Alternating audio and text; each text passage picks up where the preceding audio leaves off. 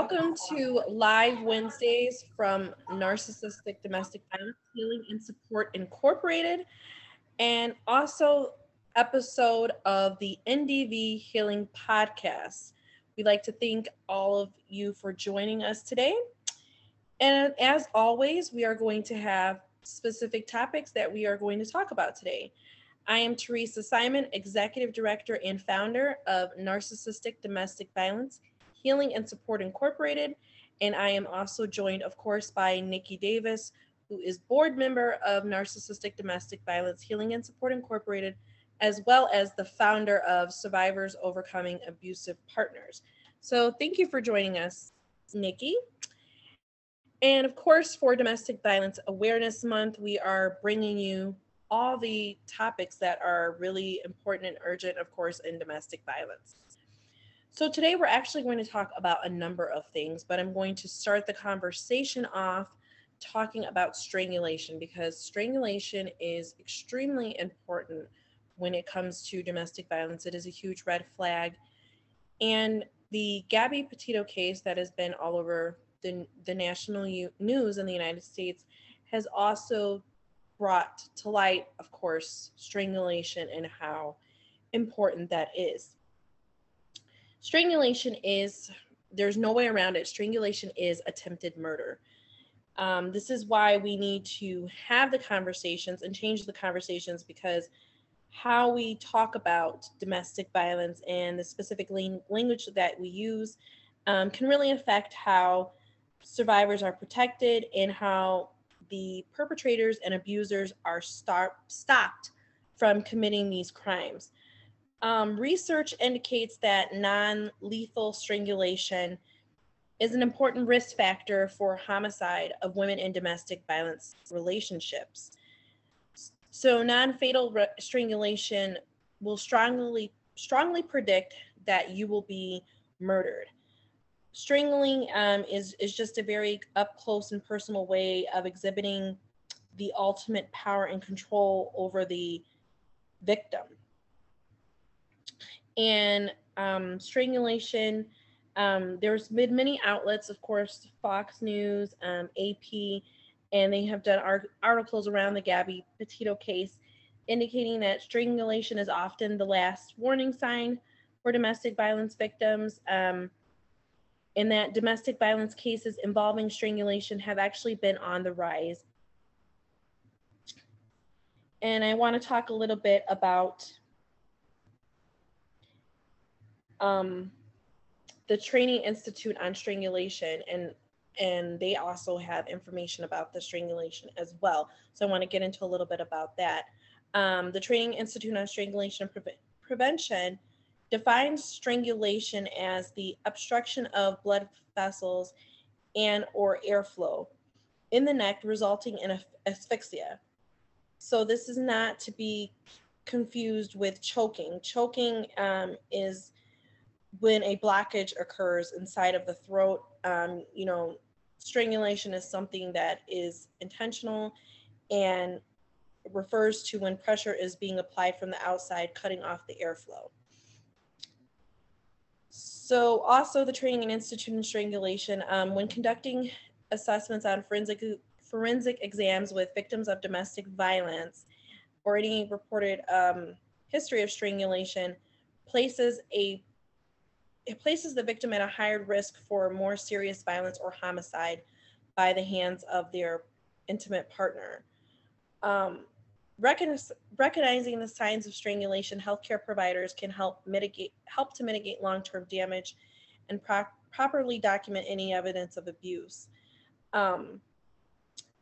So more research and data, again, on strangulation reveals that the severity of this type of assault. 1 in 4 women will experience domestic violence in their lifetime, and of those, up to 68 to 70% will suffer near fatal strangulation at the hands of their partner. I'm going to read that again, because this is how important this is. 1 in 4 women will experience domestic violence in their lifetime, and of those, up to 68 to 70% will suffer near fatal strangulation at the hands of their partner. Of the domestic violence victims, 97% are strangled by hands, 38% reported losing consciousness. Again, I'll read that again. 97% are strangled by hands, 38% are reported losing consciousness, 35% are strangled during sexual assault. 9 to 10% are also pregnant. And more than 70% of strangled domestic violence women believe that they were going to die. So those are some really strong statistics for you. The perpetrator strangles as a form of power and control over their intimate partner by controlling their breathing. This pressure can lead to a loss of consciousness within 5 to 10 seconds and cause death within a few minutes. I'm going to read that again. This pressure can lead to a loss of consciousness within 5 to 10 seconds and cause of death within a few minutes. Over the past 20 years, prosecutors and physicians have paid closer attention to the serious danger caused by strangulation, and strangulation is now recognized as one of the most lethal forms of violence. Criminal laws have, since 2010, criminal laws have been updated reflecting the severity of strangulation. Strangulation have passed in at least many of the states in the United States. However, we still have a long way to go, and there's a lot of work that can be done. Depending on state law, strangulation can be charged as a misdemeanor or a felony. So, going back to my first original point, strangulation is attempted murder. So we do have to, although I was discussing how the laws have come a long way, we have to get to a point where it is a felony in all states, and that it is also realized as attempted murder in all states, because it is attempted murder. And if it is non-lethal this time, it, like I was originally stating, it is, research indicates that it's an important risk factor for homicide of women in domestic violence relationships. So if it is non-lethal this time, next time, more than likely statistically, you will be a homicide victim. So it needs to be taken serious by the criminal justice system, as well as by ourselves, because it is serious. It is the most important risk factor, and next time you may not be alive. So I have, taken up a little bit of time. So go ahead and jump in here, Nikki. I know you want to jump in here. Yeah, no, absolutely. And as I was stating earlier, because both you and I have experience with strangulation in our previous abusive relationships. And it is something, like you were stating when you were going over the information, you seriously do think you're going to die. I want to say the first couple of times he did it, it wasn't a very long period of time. So that thought did not cross my mind. But the last time, which led to me ending the relationship, that was when I kind of realized that one day he was going to kill me, because it was much longer than usual. He had lifted me off the ground and taken me into another room. So it was kind of like a lot more dramatic than what he had done in the past. So in my mind, I'm like, it's increasing. Like the behavior is just getting worse and worse and worse. It's not going to get better as I thought it would if I were to have stopped drinking, or, if I got home early enough, if I was able to, cling to his perfection, or whatever it was that pissed him off at the time. And that was and he came through, and I tell this story a lot. He came through my window. He kicked in my AC unit. I was asleep. So that also, I think, is kind of what attributed to the panic, because it's like, I was just asleep. Now, I'm hearing this banging. I don't know what's going on. And then the next thing I know, he's choking me. So it is really important, especially if you see behaviors like that, that's a huge red flag, and you should definitely end the relationship soon.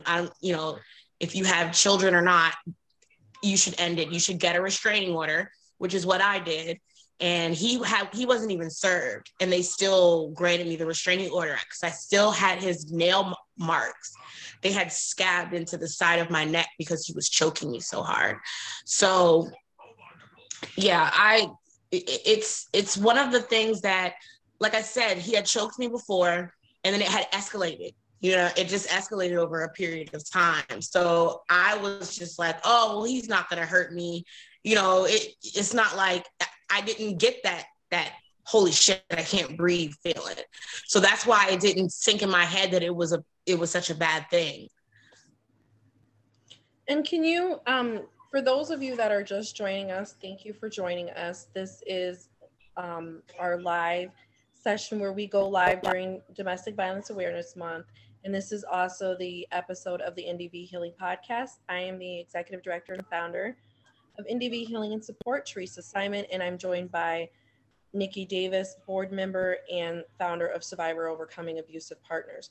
For those of you who have just joining us, you may not know, Nikki does tell her story in episode 2 of the NDV Healing Podcast, but can you actually just walk, for those of us that just joined or and haven't listened before, can you actually just walk them through that incident with the whole coming through the window and choking you? Because it's actually a very powerful story when she tells it, and it actually, because we're talking tonight about strangulation and how important of a red flag that is, and how that research shows statistically and data, tons of data show that that is a huge indicator of homicide in domestic violence situations, and that more than likely the next time you will be a homicide victim. So can you just tell a little bit about that story, because it really illustrates for what we're actually discussing tonight. Absolutely.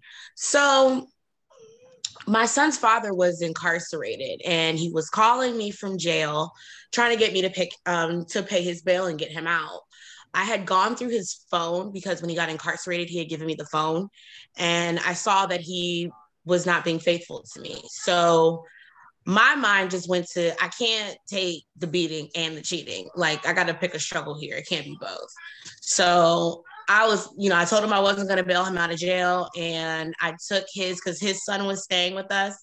I took his son down to his mother's house and was like, I'm just not dealing with this anymore. I deserve better. So in the midst of all that, because of course, even ending a normal relationship, you're upset. So I called out of work. I stayed home. I just slept because I was very depressed, and I was sleeping. And it was like probably around 3-4 o'clock.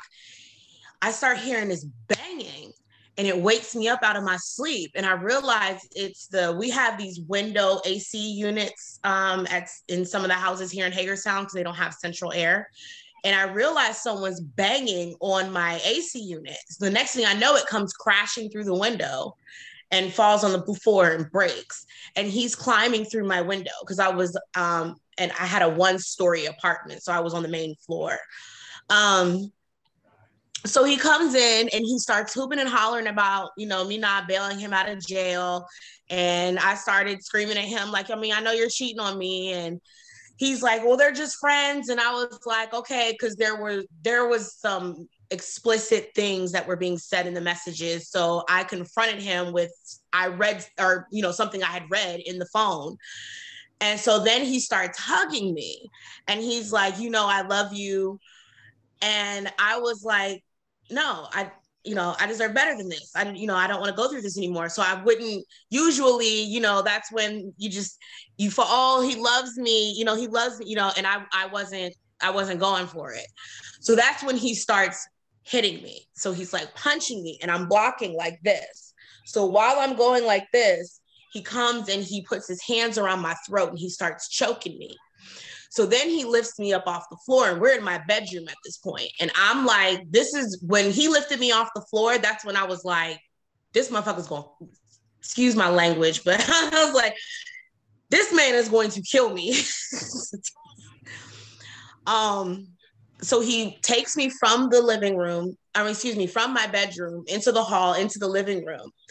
He finally lets me go, and then he starts kicking me in my stomach. And then he goes out to the front door because I had bagged all his things up and put them at the front door. He brought all his stuff back in my house.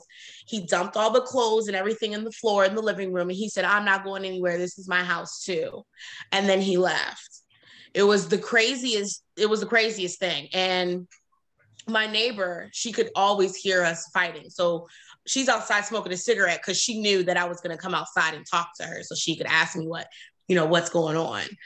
But, my neighbor's out there and she's sitting there and she starts yelling something at him about, that's why you shouldn't be hitting women or whatever. And he said F you to her. And then I started talking to her. But that was the moment that I realized that this man could kill me, because in the past, I tell Teresa the story all the time. We've got an argument over tax money, and he said that he deserved some of the tax money because our child was on the taxes. And I said to him, tax money is for parents who pay for their children. When have you ever bought him a sock? And he started choking me. A lot of the times the choking was because I said something and he could not mentally come back at me, so he would attack me physically, and it would typically be with the choking. But like I said, it was not very aggressive. It was aggressive enough, but it wasn't enough where it was shutting off my airway, and it didn't last for a long period of time. So this specific choking event kind of opened my eyes, where I was like, oh no honey, this will take you out, because you was about to go to sleep for a second. So I would highly suggest, if you're seeing any kind of signs of choking, any kind, even if you don't feel like, oh, well, it's not that aggressive or aggressive enough to cut off my airway, I'd run immediately, because just from the experience that I had, it got worse. It took it a couple of years, but it got there to the point where I couldn't breathe. And I don't ever want to feel like that again. It's not a good feeling. Your body naturally breathes. You know what I'm saying? It's like drowning. It's like, you can't help it. And that's a natural thing that you do, is breathe. So it's very scary for for that to be cut off. So I 100% would absolutely seek help if you see any signs like that. Yeah. Thank you for telling your story. Absolutely. And yeah, and so going back to how strangulation is a huge indicator. Again, strangulation is, extreme. It is the biggest red flag, and it's an extreme risk factor for homicide of women in domestic violence relationships. Um, and again, back to the statistics, 1 in 4 women will experience domestic violence in their lifetime. 68 to 70% will suffer near fatal strangulation, and 97% are strangled by hands. 38% report losing consciousness, and 9% are also pregnant. 35% are strangled during sexual assault. So they were a domestic violence victim, and it also happened during the sexual assault. And then 70% are up to more than 70% believe that they were going to die. So I actually fall in almost all of those statistics I just quoted. And going back to that 9% are also pregnant. I was also pregnant during one of those times. And also another important domestic violence statistic. So we're getting a lot of this information out there for those of you just joining us. I fall in another one of those statistics. So according to the American College of Obstetricians and Gynecologists, 1 in 6 abused women is first abused during pregnancy, and I fall in that statistic as well. So I fall in pretty much almost all the statistics I have quoted today about domestic violence. And I can tell you, when they say that up to more than 70% believe that they were going to die, I fall in that statistic too. I felt like I was going to die, and there was a time where I did lose consciousness. So it is extremely important that when that happens, you know that this has to be the time that you need to leave, because the next time you may not be alive. And the strangulation, as I often, for those of you that listen to us, I've often stated I was in 2 abusive relationships, and I was a victim of strangulation in both of those relationships. I know Nikki was talking about her situation where a lot of it occurred when she was standing up for herself, and her abuser just didn't wasn't able to verbally. He felt like he couldn't verbally one up her, so to speak. So he decided to choke her as a means to get control of that situation, because that's what, excuse me, not choking, strangulation, because it's not choking. Um, he decided to strangle her as a means to get that control back. And in my situation, in practically in both domestic abusive relationships I was in, two separate individuals, obviously, but what I found, that was important to point out, was two separate individuals, but it was the same situation in both um, relationships, where every time there was an incident of strangulation, it was because I was attempting to leave. So that's important, because a lot of times it is, in my situation, it was his way of getting control, because he felt like, you're not going to leave me. So it's I was just, gonna go ahead. No, I was just gonna say, I feel like it's like they're trying to get some kind of, like you said, like control, or like trying to choke you into or strangle you into submission, or some kind of submissive mode they want you to be in, or something like that. That's almost the way that I feel that it is. Definitely.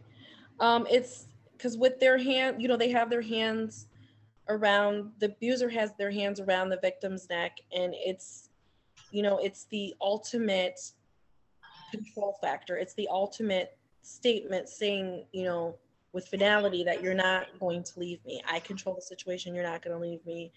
And then a lot of times, statistically, a lot of times they kill the victim. And so when Gabby Petito, that case that has been all over the news, when she was found, it was found, determined that she was strangled. Um, it's statistically, it's not surprising, because this is unfortunately the end result for a lot of domestic violence cases. So for those of you that are listening out there, definitely, you've been strangled, definitely take that as a warning sign, and please, seek support and seek services. There's a National Domestic Violence Hotline. There's also NDV Healing Support Incorporated, Survivors Overcoming Abusive Partners, Stand Up Survivor. There's so many organizations out there that can help. Please seek services, because the next time you may be a homicide victim, and statistically, that's what it is. And we're hoping that, like I said, the criminal justice system has made great strides in compared to where it was 20 years ago, but we still have a long way to go, because strangulation needs to be recognized as attempted murder everywhere. It needs to be a felony everywhere. It needs to be attempted murder everywhere. And it needs to get severe punishment. Not 1 year, 2 year, 3 year, 4 year. It needs to get many years. Because when you have a domestic violence incident and the abuser strangles the victim, they get a slap. In a lot of these cases I've seen, and they get a slap on the wrist, and they only get a year or two or less, way less than that. They get back out in this year or two out of jail or prison, and then the abuser gets back with the victim, or honeymoons the victim, or hoovers the victim into coming back. And then that next time, what happens? They strangle and they kill the victim. Well, So also, strangulation has to be taken serious by the criminal justice system. It is attempted murder. There is no could be, should, there's no way around it. It is attempted murder. Call it what it is and charge it the way it I should was be. also I was also going to say, a lot of these perpetrators, get, they get out on their own recognizance, or, they get a bail, and then they stalk the victim and kill them. And they're like, oh, well, there's a restraining order in place, or they can't be around them until charges are, well, if they're planning on killing them, they're not going to care if they're around them. And there's a piece of paper that says that they can't be around them. No. And stalking is a major issue as well in domestic violence. Stalking is a major issue as well. Oh, yeah. Even if you're not with your abuser anymore, sometimes I still, oh my goodness. I remember being at work one time, and my son's father was like, oh, I see that blue Navigator outside of your house. And I'm like, why do you know where I live? And why do you feel the need to tell me that you see the Navigator outside of the house? Like, because it's an intimidation thing.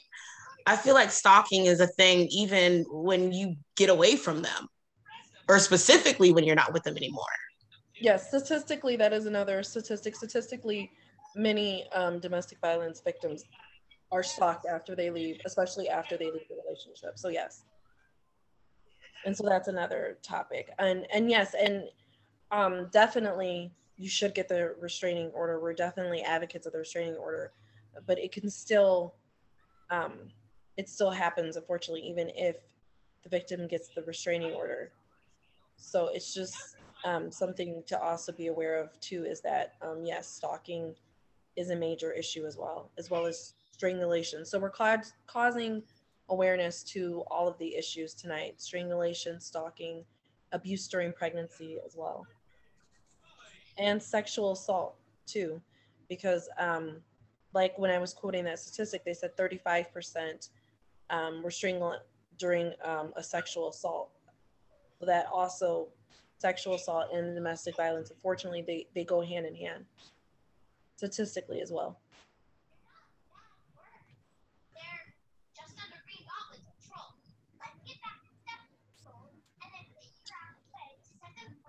And something else Nikki wanted to touch on tonight. So we're, because you wanted to touch a little bit on about like the normalcy as well. Yes. So we were getting questions from a lot of new survivors who are fresh out of the abusive relationship and still heavily trauma bonded to their perpetrator and struggling with those emotions. And we're being asked, when is it that you start to feel normal? So one important thing I do want to say before I get into all of that is, as defined by the psychology community, there is no such thing as normal. Let's just start there. There is no normal. We all have our own little quirks and individuality and our personalities that make us us. And, there is what is socially acceptable. But as far as like a normal, there really is no normal. And so leading with that, basically you learn how to cope with it better. Over time, you start to reprogram your brain, and it starts to find new habits that it can hold on to, that make it comfortable, that will release your serotonin levels naturally. And we talked about that with the whole self-care and everything like that to help that process along. Last session, last episode. Right. So, it just over time, it just starts to, I want to say it feels like it starts fading with time. And that's why it's really important that you give yourself time. You've been out of the relationship 6 months, a year, and you're still like, I don't understand why I still have all these crazy emotions. You have to give your mind time to restructure itself, to find new, to cognitively function differently. So you have to give yourself this time. And fall out. Exactly. Because you have to remember, this person basically, because they're, especially if they're narcissists and they mirror your personality, but basically you've relied on this person like it's kind of like a security blanket or a banky. You've relied on this person to give you that feel good drug to release in your brain, the oxytocin and, you know, all the endorphins, and now your body's not getting it anymore. So, you know, it's kind of like, well, what happened to this? How can I get back to feeling like this? And you have to find new ways to get yourself to feel like that on your own without needing that person. So it is going to take time. And even so, because I'm almost 7 years out of my abusive, or after my last abusive relationship. Wow. So I know, right? So like, even now though, it's like I have moments, I still have issues with the window AC units in Windows. I have issues with that. I currently have a house where I have AC units, and the main level's AC unit is on the side where the house dips and there's an alley, so you can't get to the window. But the part that's by the front door, that there's no unit there. I'm paranoid about that. You're still gonna have those, but see, I'm able to you just find ways of dealing with it and not just freaking out. I don't wake up screaming at night, you know, I'm not having those kinds of reactions. I'm just like, I'll feel better if this is here and it's in that window, and that makes me, I can live with that. You don't know it, you know, you have to give yourself time to get to that point. So you're never going to be completely absolved of those emotions. They're not going to go 100% away. I don't want to lie to you and say that, but you find ways to live with it. And it's not something that has such an effect on you now. You know, it's not as overbearing. It's just, it may be a passing thought. You know, it'll get to that point where it's just a passing thought. Like, this happened to me. Okay, but I'm okay. And that's what's really important. Remembering that you're okay now, and in the now, and, you know, focusing on whatever you're doing to better yourself, whether it's school, getting a promotion at work, being there more for your kids as a mom. I know that's something I really dived into, cherishing my time with my children, because that was my first thought when I was being strangled and I thought I was going to die, was my children. So making sure that I'm doing everything to build connections with my children, you know, that's something that I was like, I'm going to do to make sure I focus on. And that helps me not focus on the abuse or what I went through. It gives me something else to occupy my mind. So as I said, it may be a passing thought, like, yeah, I was strangled. Yeah, I thought I was going to die, but I'm okay. And then I can move on with my thought process. It doesn't stop me. It doesn't bring me to my knees. It doesn't make me have an emotional, you know, meltdown. It's just like a passing thought. So that's to answer that question, as far as going back to normal, it just becomes a passing thought, and it's something that you're able to eventually live with without having so much of a reaction to. Thank you for sharing that, Nikki. And I just want to touch on a couple things that you brought up for those of you that just joined us. For those of you who just joined us, you may not know, trauma bond is what Nikki brought up. And trauma bond is a toxic bond that occurs when the abuser alternates between creating highs and lows within the relationship, being mean and abusive versus being really nice and love bombing. And they offer reward or punishment as they deem fit. The abuser will train the victim that happiness is solely dependent on how well the victim can serve and please the abuser. The trauma bond can long outlive the relationship, meaning if the relationship was 4 years, the trauma bond can last 5, 6, 7, 8 years, leaving the victim craving comfort from the very person who hurt them. And during this trauma bond connection and the love bombing, your body is releasing those oxytocin, serotonin, dopamine. They're releasing those chemicals, and it is an addiction. Just like an alcohol addiction, a heroin addiction, it is an actual addiction. So what Nikki was also touching on is that a lot of times, so we get a lot of emails, phone calls, messages, as well as talking in the support groups, and also messaging through our podcast as well from a lot of you. So thank you first and foremost for all of you that listen and support us. But one of the main questions when we get back from that feedback is, like Nikki says, is when, you know, getting back to that normalcy, and, you know, when is this going to go away? But like I said, the trauma bond can long outlive the relationship. Number one. Number two, it is an addiction. It's so important to keep that in your mind, that it is an addiction. So like any addiction, alcohol, heroin use, whatever, you have to constantly work at it. Just like, alcoholics constantly work at their sobriety, you have to constantly work at it and take it one day at a time.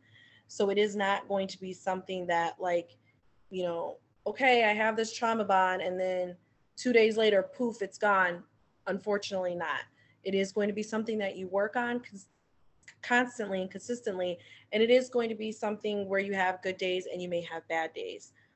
So it is something that you just continue to work on. And once again, healing is not a linear process. There is no, you know okay, this is how it's going to be and this is it's not. It's something that you're going to have to continuously work on.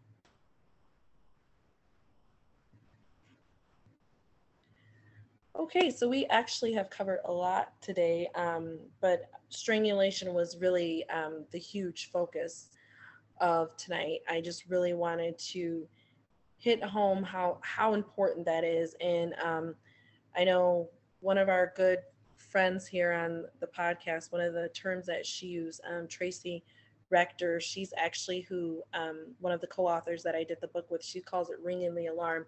But I really wanted to ring the alarm about strangulation because it is huge. It is a huge risk factor. And so please make sure that you are reaching out for services, and that, make sure that you reach out for services so that you can leave, because strangulation, again, the next time, statistically, you may be a homicide victim.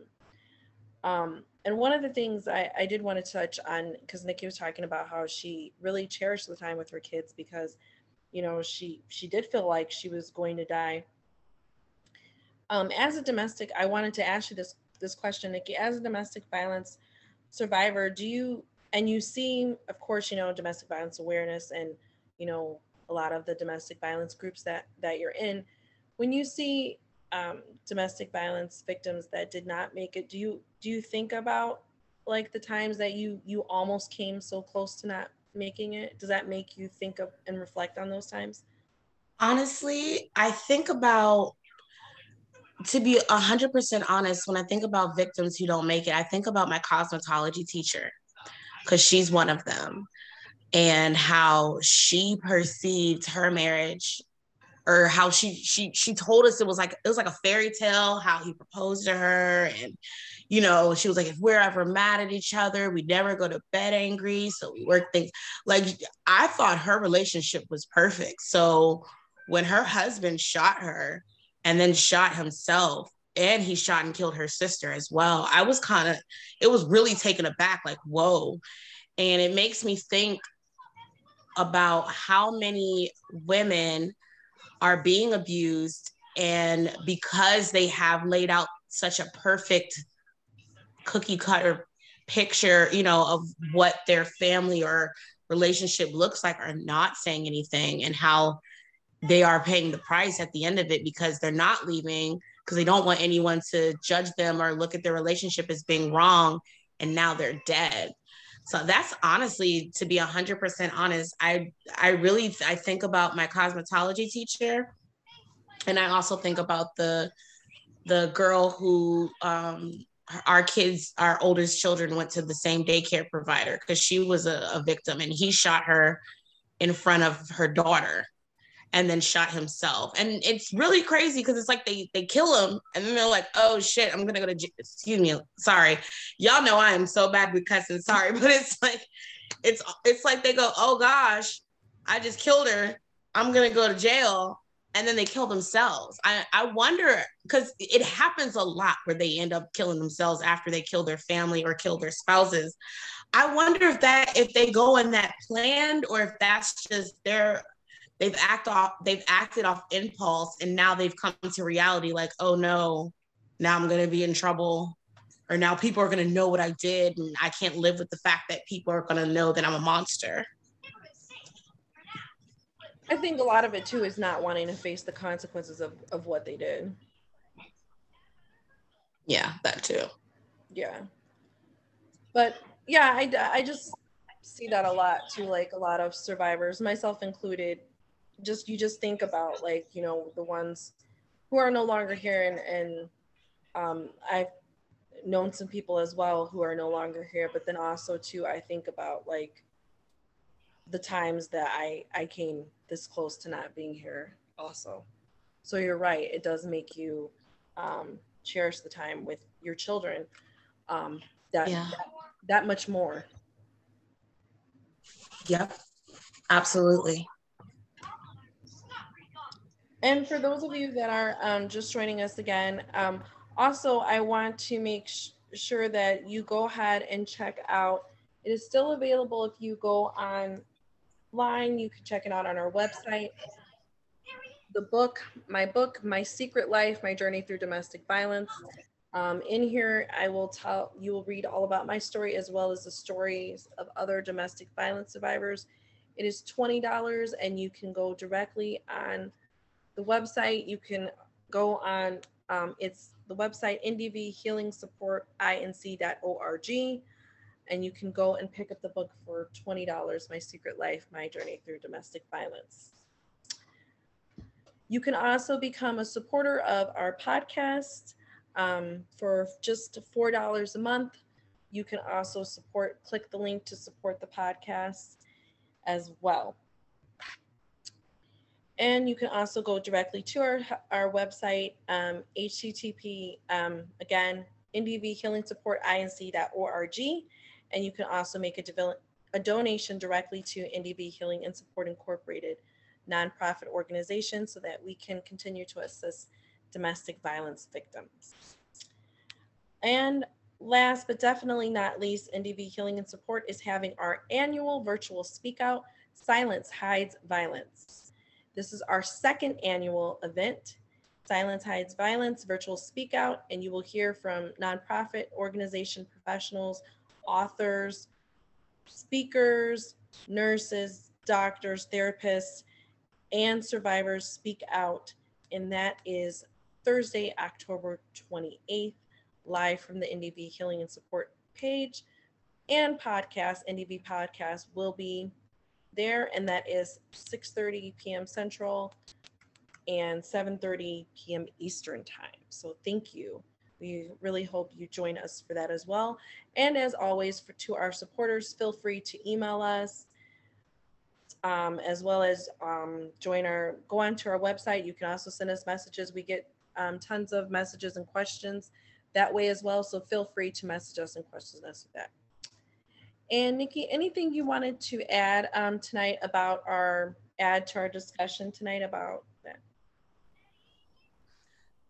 No, I think that we covered everything that we talked about prior to coming on, which we always do, and then we get on here and add a little more to it than we expected.